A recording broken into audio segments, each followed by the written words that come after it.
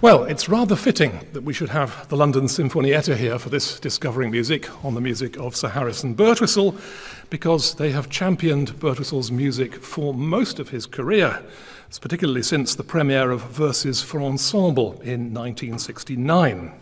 They also, the first piece we're going to hear today, Cortege, for 14 instruments, was written for them and dedicated to the memory of the Sinfonietta's artistic director, the hugely influential Michael Weiner, who died 20 years later in 1989. Now, Cortege itself is based on an earlier piece called Ritual Fragment that was written in 1990. We'll hear from the composer about why the revision in a little while. It's quite short, it lasts slightly less than a quarter of an hour, but it's an excellent introduction to the kind of musical landscape that Harrison Birtwistle creates. Now, what will happen first is I'll sketch a short outline for you, then we'll hear a complete performance, and then I'll bring in the composer, and we can hear what the music's really about. But two elements that are key to Birtwistle's music that turn up again and again are actually hinted at in the original title of the piece, Ritual Fragment. Drama and ritual are crucial elements in Birtwistle's music over and over again. What's interesting is that we are invited in a way to become slightly more participant in this experience as spectators as well as listeners, because it often seems to me that sometimes watching performances by orchestras, that they could be a lot more theatrical than they are. You see old films of the Berlin Philharmonic playing under Furtwängler, and you can see almost people are performing physically to the audience, and I'm sure that heightens the sense of enjoyment, certainly for a lot of audiences. They certainly prefer demonstrative-looking conductors. But in this piece, the spectacle of the performance, where the performers are, where the soloists are, and how they relate to each other is one of the things that's particularly important.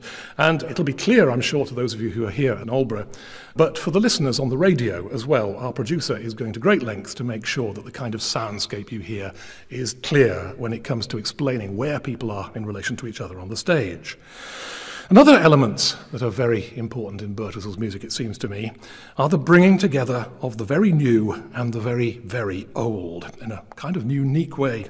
And here is an example, a classic example, I think, in Cortege, because behind the idea of the piece, as the title suggests, is a very slow processional, a funereal procession, a procession of mourning, perhaps, as the dedication to the memory of Michael Weiner suggests. And these memorial funeral processions are, anthropologically speaking, some of the oldest things in human history. You might even say they've become almost archetypal. And in Cortege, this idea of the funeral procession, it's not a steady beat that goes through the way in, say, a normal funeral march, but we're reminded of it all the time by two particular kinds of sound. First, the first thing we hear almost is an unmistakably funeral sound. It's this characteristic rhythm on a very deep bass drum.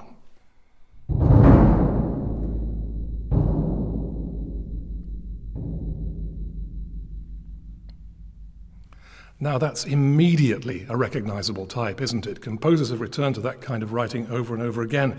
In fact, there's a very similar sound in the opening movement, the funeral march of Mahler's Symphony No. 5. But there's also another element that, as it were, keeps the cortege moving just about, and that's a sort of dotted rhythm in reverse, a da-dum rhythm on broken chords on the piano, sometimes singly, sometimes repeated. That sounds like this.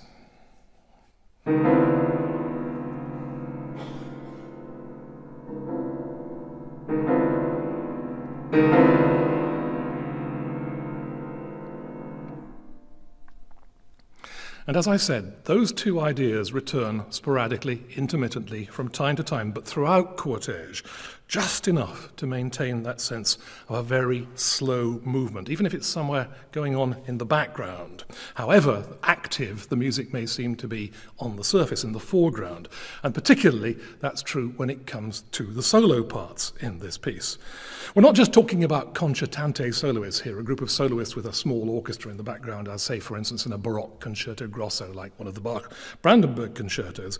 For a start, almost everybody gets their chance in the solo spotlight. You'll see during the performance they walk to the front of the stage. There are very clear instructions in the score about where to walk and where to walk to. Of course, though, this means only that the portable instruments can take part. The bassoon just about makes it. The cello, the double bass, the piano and the bass drum, for rather obvious reasons, don't. We've also a rather interesting newcomer to the orchestra. I have an instrument I haven't seen very often just here, which is a bass trumpet. One of the reasons it's here is because it's practical from the point of view that it's portable. It's got a very similar range to the trombone, but it's much easier to carry one of these around. Now, sometimes the soloists in this piece are very much soloists. They're on their own, as it were, playing quite separately from the ensemble. They seem to be doing their thing while the ensemble busies away in the background with something else. Right at the beginning, for instance, we have a solo for the trumpet. Just after the first sounds, we hear the bass drum beat and those chords on the piano. I can imagine the trumpet like a kind of ritual master of ceremonies, calling everybody to attention. The ceremony begins, while the other instruments in the background are like spectators who maybe cough and shuffle and whisper a little bit at first, then gradually quieten down and finally give the trumpet their full attention. It sounds like this.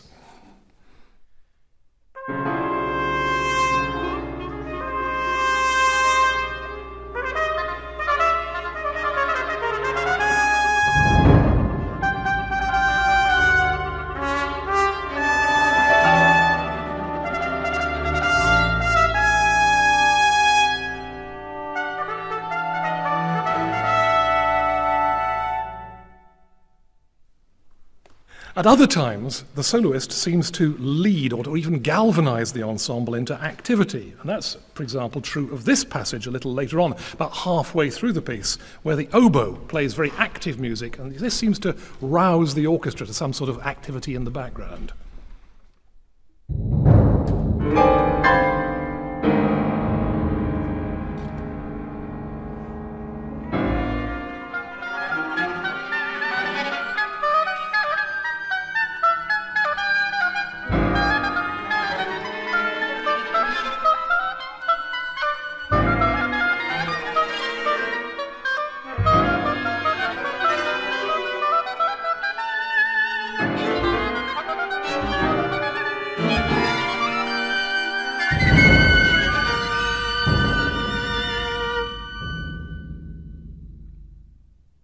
You see that slow funereal movement, then the oboe much more active, everybody else seems to become much more active with him, and then the bass drum's funeral march, and we're back to the idea of the slow processional again.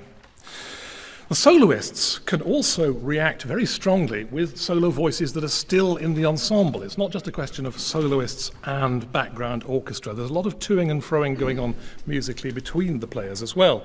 There's a very striking example near the end. The flute is at the front, and he leads, but he's directed to turn to each of the members of the ensemble who've already been in the solo spot. The violin, the viola, the oboe, the clarinet, and so on. And each responds to what the flute plays, as you'll hear, each in a particular and kind of characteristic way. Yet still in the background, you can hear the bass drum and the piano maintaining that very slow processional movement. So there are two kind of things going on here. This drama at the front of the stage and this very slow processional movement at the back.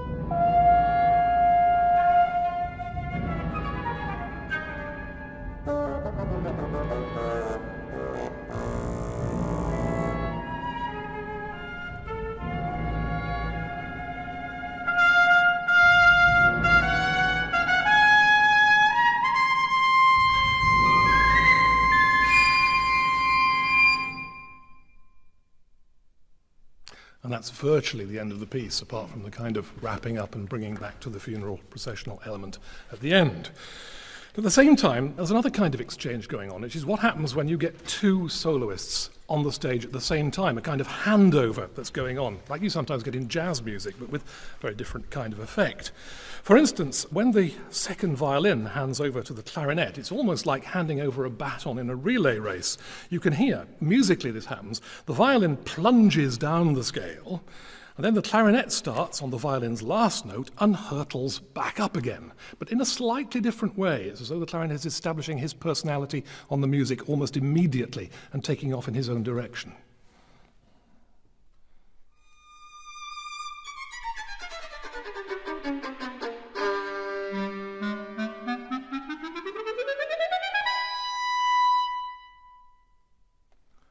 They are a mirror image, but not quite. All of these characters, as it were, are like different personalities within the ritual, where they have different roles to perform. And it's very much decided by the sound and the capabilities of their instruments. But sometimes what happens when one instrument takes over from another, as you'll hear, is much more dramatic. It can even be like a kind of flat contradiction or rejection, as, for instance, quite near the start of the piece, when the bassoon takes over from the first violin. The violin rises to a very, very high note, quite stratospherically high, and the bassoon thunders in on his bottom note, a B flat, FFF, fortissimo. It's one of the rudest noises, I think, in the orchestra. This is a very different kind of handover, you might say, from the one with that beautifully, as it were, delicate and decorous one that we just heard between the violin and the clarinet.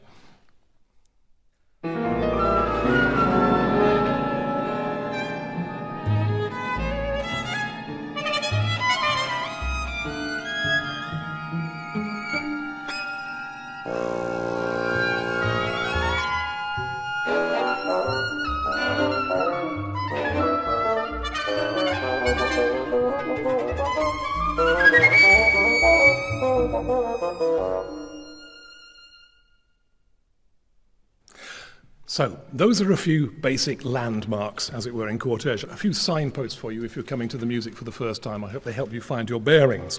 But it's time now to hear how it all works out in performance. So here is a complete performance of Harrison Birtwistle's Cortege, played for us today by the members of the London Sinfonietta.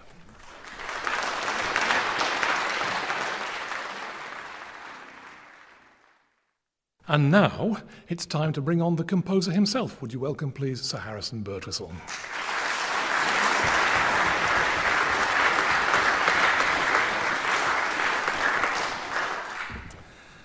Now, one of the things that intrigues me about that piece, apart from that extraordinary atmosphere it seems to generate, one of those Birtwistle pieces that can leave a presence in the room for a long time afterwards, so much so that in some concerts it's almost a shame to hear anything else afterwards. The ending of Cortege, Harry, there's that coming together, apart from the piano and the bass drum, everyone on one note. I think it's a repeated D at the end, isn't it? Something like that. That's one of the very striking ways in which Cortege is rather different from the work it's based on, Ritual Fragment. Now, I remember hearing the first performance of Ritual Fragment and thinking this is a very powerful, short piece of music indeed. Why did you feel the need to rework it, as it were, or turn it into something else? Well, he died. Michael Weiner, and I didn't have time to do anything. And I thought that he deserved something more than just an occasional piece. And I was writing an opera at the time, and one thing I can't do is to write more than one thing at once. But I decided, therefore, that I would have a go, and it's the only time I've ever done it. I set 4:30 every day. I would take a rest from my opera and spend an hour writing a piece. And then I knew that in 2 weeks' time, I would have spent 14 hours. And that's when the piece had to be finished. So I began, and I wrote the solos first. And the idea was that I felt that it was like each member of the group taking a flower and putting it on his coffin. That was the sort of metaphor of the piece, but instead of a flower, a piece of music, which in some respects I tried to make it reflect the personalities of the people. No offense, you people out there. So that was the notion, that was the concept of the piece, and that's what I did. And the rest sort of falls into place. I think one very important thing, which is very dear to me, is that the idea of something like a bass drum at the front there is not just a nice idea. It's not like a cosmetic idea. It is actual something that functions within the piece and helps the players know where they are within it. It's like a signpost. And it also tells you where the downbeat is, because the whole nature of music is what the conductor does. He does, in order to bring an orchestra in, he does an upbeat and a downbeat. So that's exactly what the bass drum, it plays dugga-dum, you see. So the dugga is the upbeat and the bom is the downbeat. So you know where you are. I should say, for the benefit of radio listeners, that we don't have a conductor. No, that was one of the ideas of the piece, that it shouldn't have a conductor. And I remember saying to Michael at one point that conductors are overestimated. And I said to one conductor, what's he called, the one he used to do? Simon Rattle. I said, that I could write a piece without a conductor for a big group of players, for a sort of composite virtuosity. And in fact, he played it, did Simon. He played the bass drum part because he was a percussionist. And the idea of the sort of thread of material which logically doesn't have a beginning and a middle and an end. It's like life itself, there's no logical reason apart that we run out of breath or something. And so that the idea of this sort of perpetual, permanent melody is something that I've explored, and I explore to a much greater degree in the next piece that you're going to hear. There's one little sound I'd like to pick out first, because it seems to be one sound that's been very typical. It immediately suggests Birtwistle to me. And I'd just like to ask you the kind of question I know people often like putting to composers. First of all, could the piano just play example 2 again, those kind of dotted rhythm chords?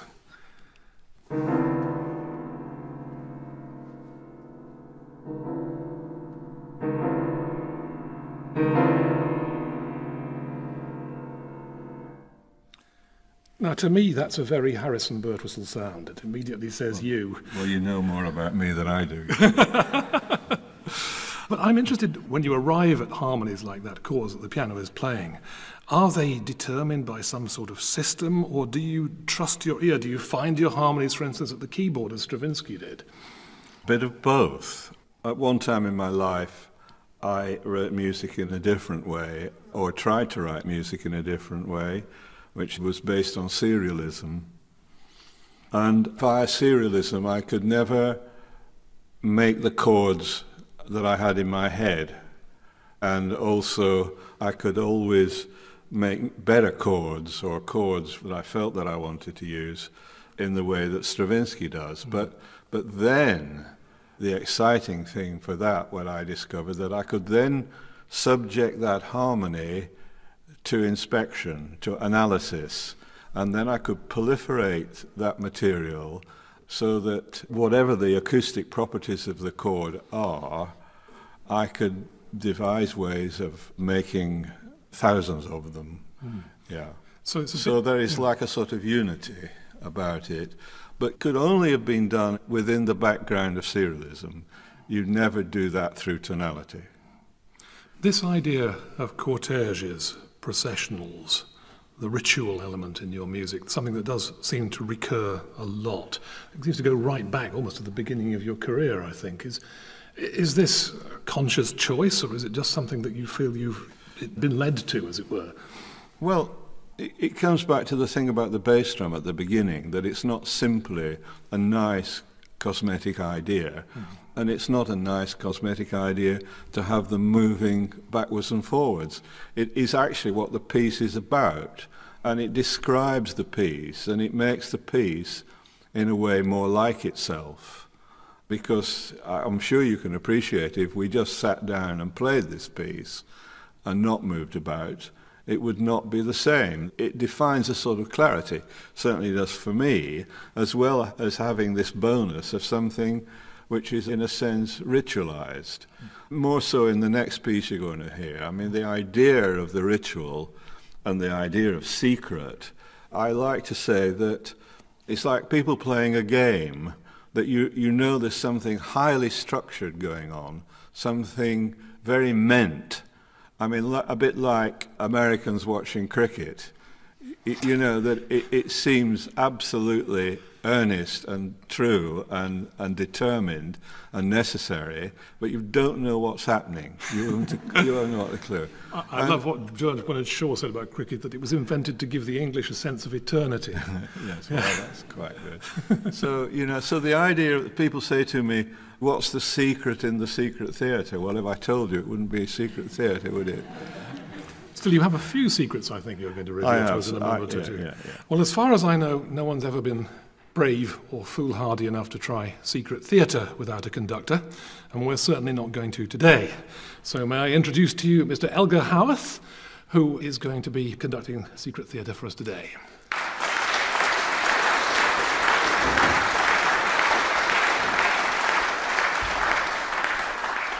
A gentleman with very long associations with Birtwistle's music. I think he's been conducting Birtwistle's music almost as long as the Sinfonietta have been playing it, so quite impressive, and certainly knows his way into this extraordinarily complex music.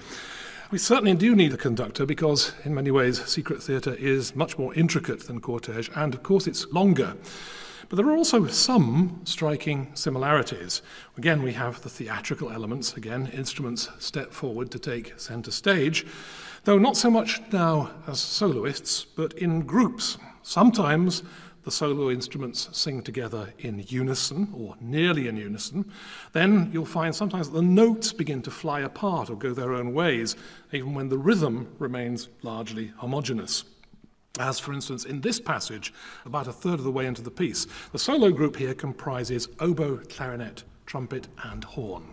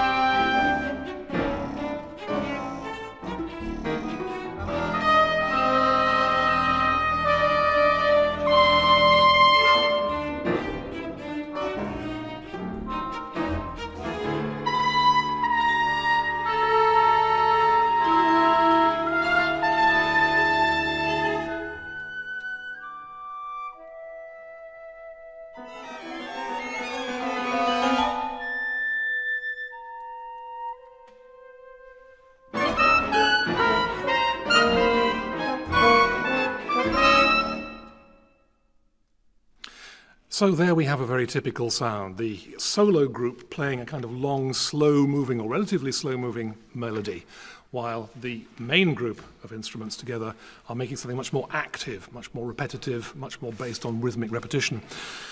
And these two groups have names in the score. They're called cantus, that's the solo group, and the main ensemble is called the continuum.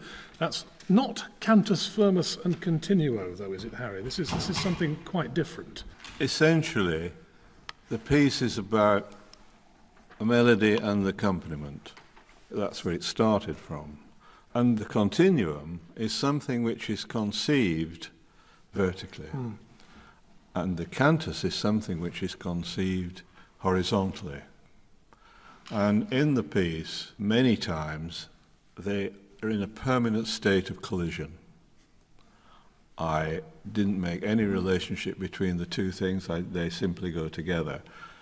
But very often there is a sort of dialogue between the two things, not a continuous state of affairs, but generally speaking, that is the concept of the piece.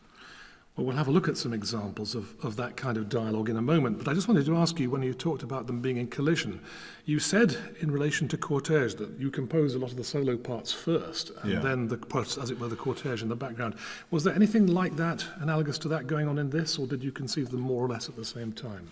These are very difficult questions. First of all, it's a long time ago. I think if you're talking about what I conceived, the other absolute essential thing to understand about the piece is what I call instrumental role-playing. That means The instruments are like characters in a play, and they have their own music. And so this sort of dialogue between what the cantus does here and what they do there is quite different. And you'll notice that the bassoon has a very particular role within the piece. All this is part of the secret, which I'm not going to tell you. But you'll notice also that the flute moves at one point back into this group. Also, the trombone has a very special part, and so does the viola. And so while there are solos happening here, they're also within there. They're doing things which only belong to that group of instruments. Well, we've got an example, actually, of how the bassoon plays its own individual role in relation to what's going on in the cantus at one point. Perhaps we could just hear this passage.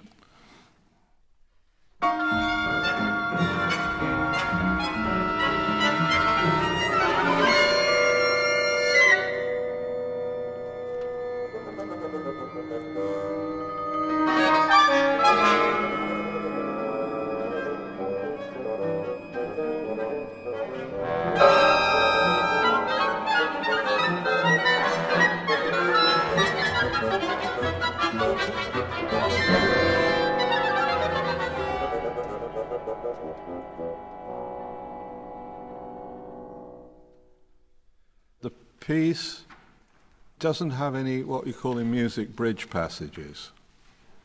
It's very much like the symphony for wind instruments of Stravinsky. So in essence, it's cubist. Things don't gradually move to some other state.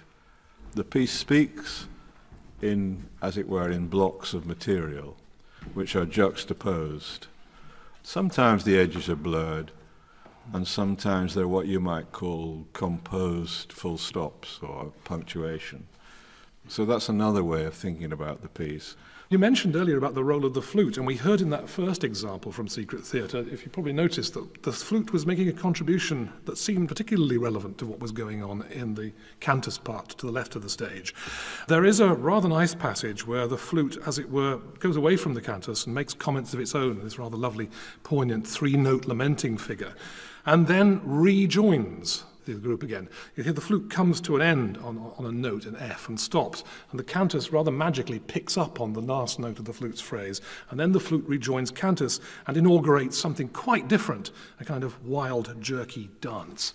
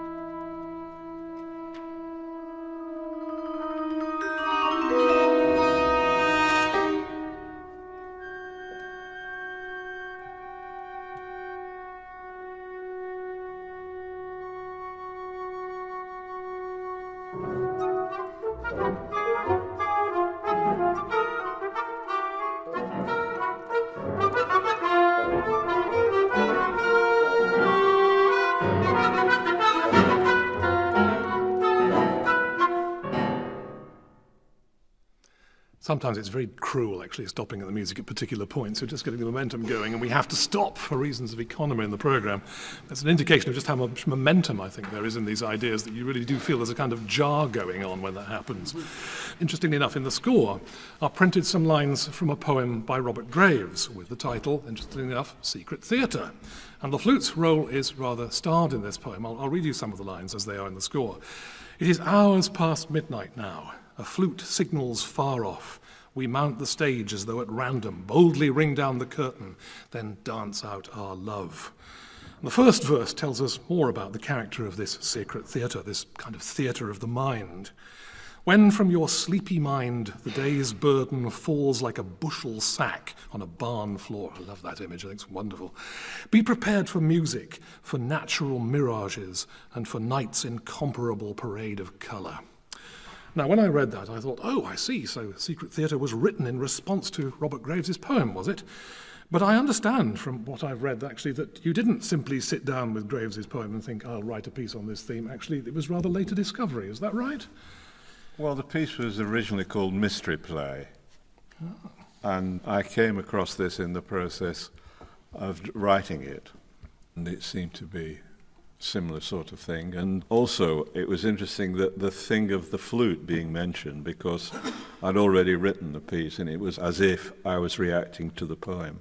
Yeah. Absolutely, because we'll hear the opening later on, a little example, and it does sound as though this is the flute summoning us to see the play, exactly as in the description in the poem. And yet that came first before you'd actually read the Graves. Yes, it did. How very interesting. But I love that thing about night's incomparable parade of colour, images and music almost like flowing into one another as it were in dreams. Even though you've talked about this sectional quality, it does seem to me almost as though there's a kind of logic like the kind of the way images do follow one another and blur into one another in dreams. There are a couple of examples I've chosen, and then you can tell me whether you think that makes sense to you. But the first one is a particularly beautiful passage. I'd love to play it to you just because I think it's so gorgeous. There's a moment of stillness, as it were. The continuum has ceased a lot of its nervous, almost fidgeting, dancing activity. Its rhythmic moment has stilled for a while. Then suddenly the cantus bursts in for a moment, but that stillness remains in the background.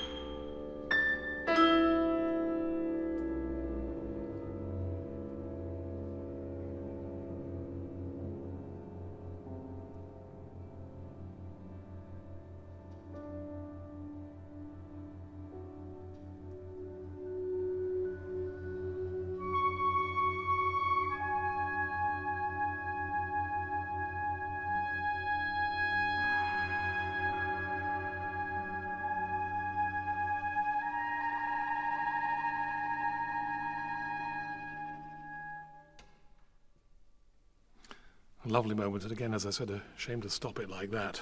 But what happens next, I think, is very interesting from that point of view, because that little outburst on the cantus sounds almost like an interjection or interruption from another dimension, from another world.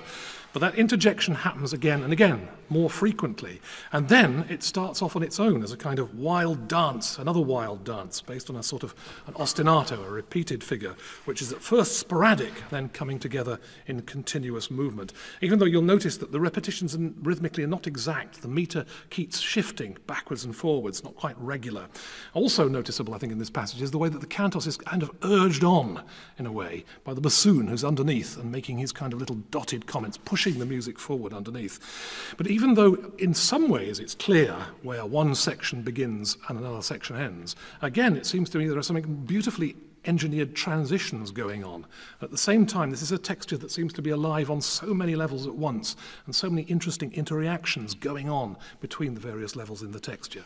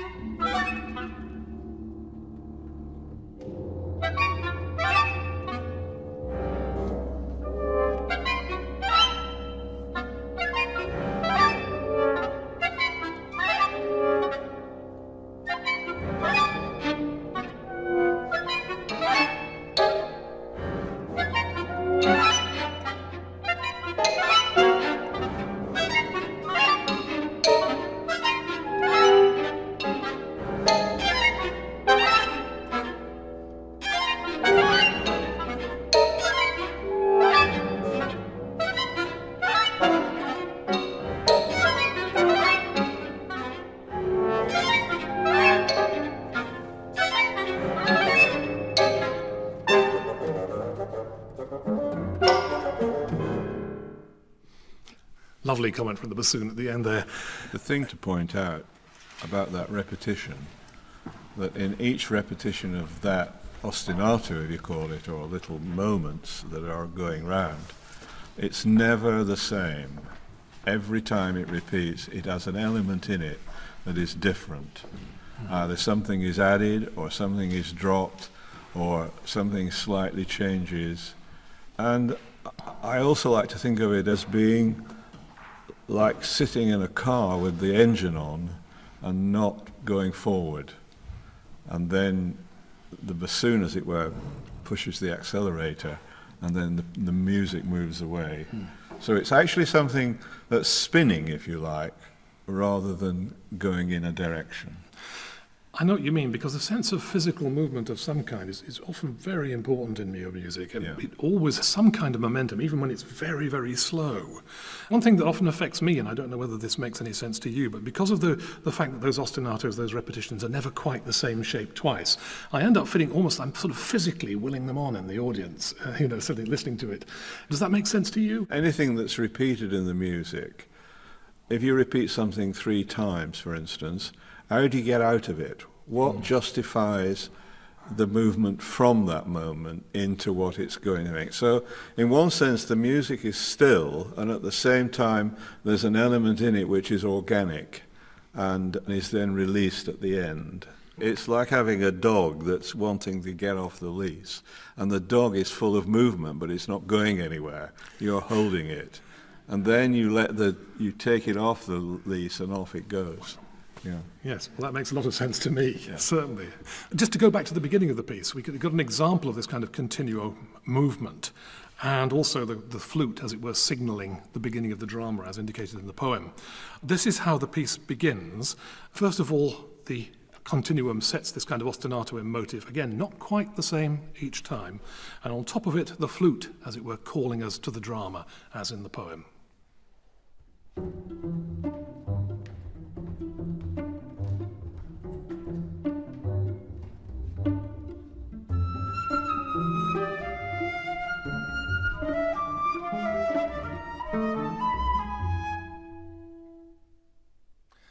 Pause for a moment, and then the process begins again. I'm very much still straining on the leash. But something else I'd like to draw your attention to there, which is this obsessive little 2-note figure that the 2 violins and the viola are playing, a D and an F. Again, you'll hear, if we'll just hear the continuum on its own, you'll hear how this figure repeats, but not quite exactly the same each time. This is a very important element in the music, particularly this interval of D to F, this rising third.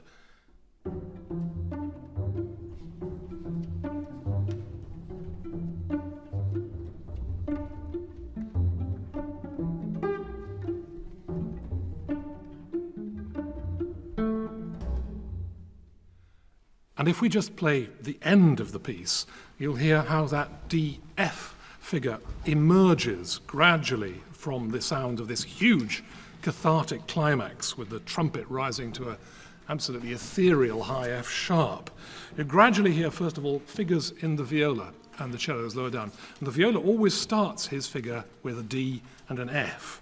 And then gradually, as the sounds begin to die down and come to stillness, the viola is left on its own, just playing that same D, F that we heard at the beginning of the piece. This is how it works.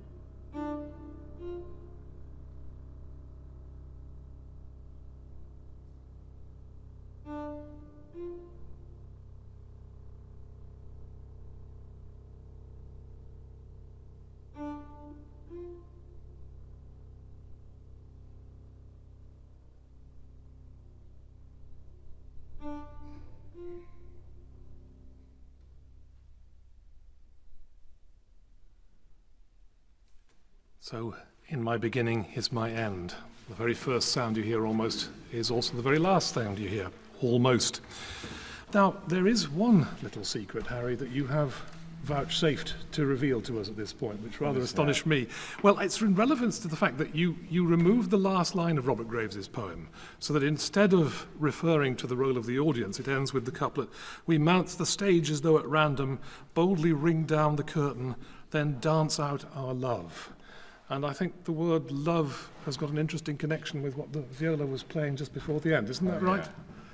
Yeah. It's a quote from a song, "What the world needs now is love, sweet love." I don't know whether you know it. Yeah. I wonder if our viola player would mind just playing that line again so we can hear it. It's only a whisper. It's only a whisper. But it made sense to me when you said it.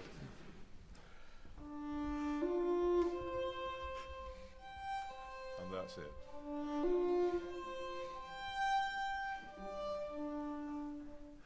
Yeah. Okay. Just there, just a hint. Yes. Yeah, you have to be of a certain age. There's something else about looking at what you didn't quote from Graves's poem, is a lot of it is about the audience and being in the audience. Yeah. Is that because, again, you want to bring us closer to this sense of what's actually going on? Well, something to see, yeah. Yes. Yeah. Harrison Birtwistle, thank you so much for talking to us about your music. It's been fascinating for me. It always is to talk to a composer about whose music I admire so much. Thank you.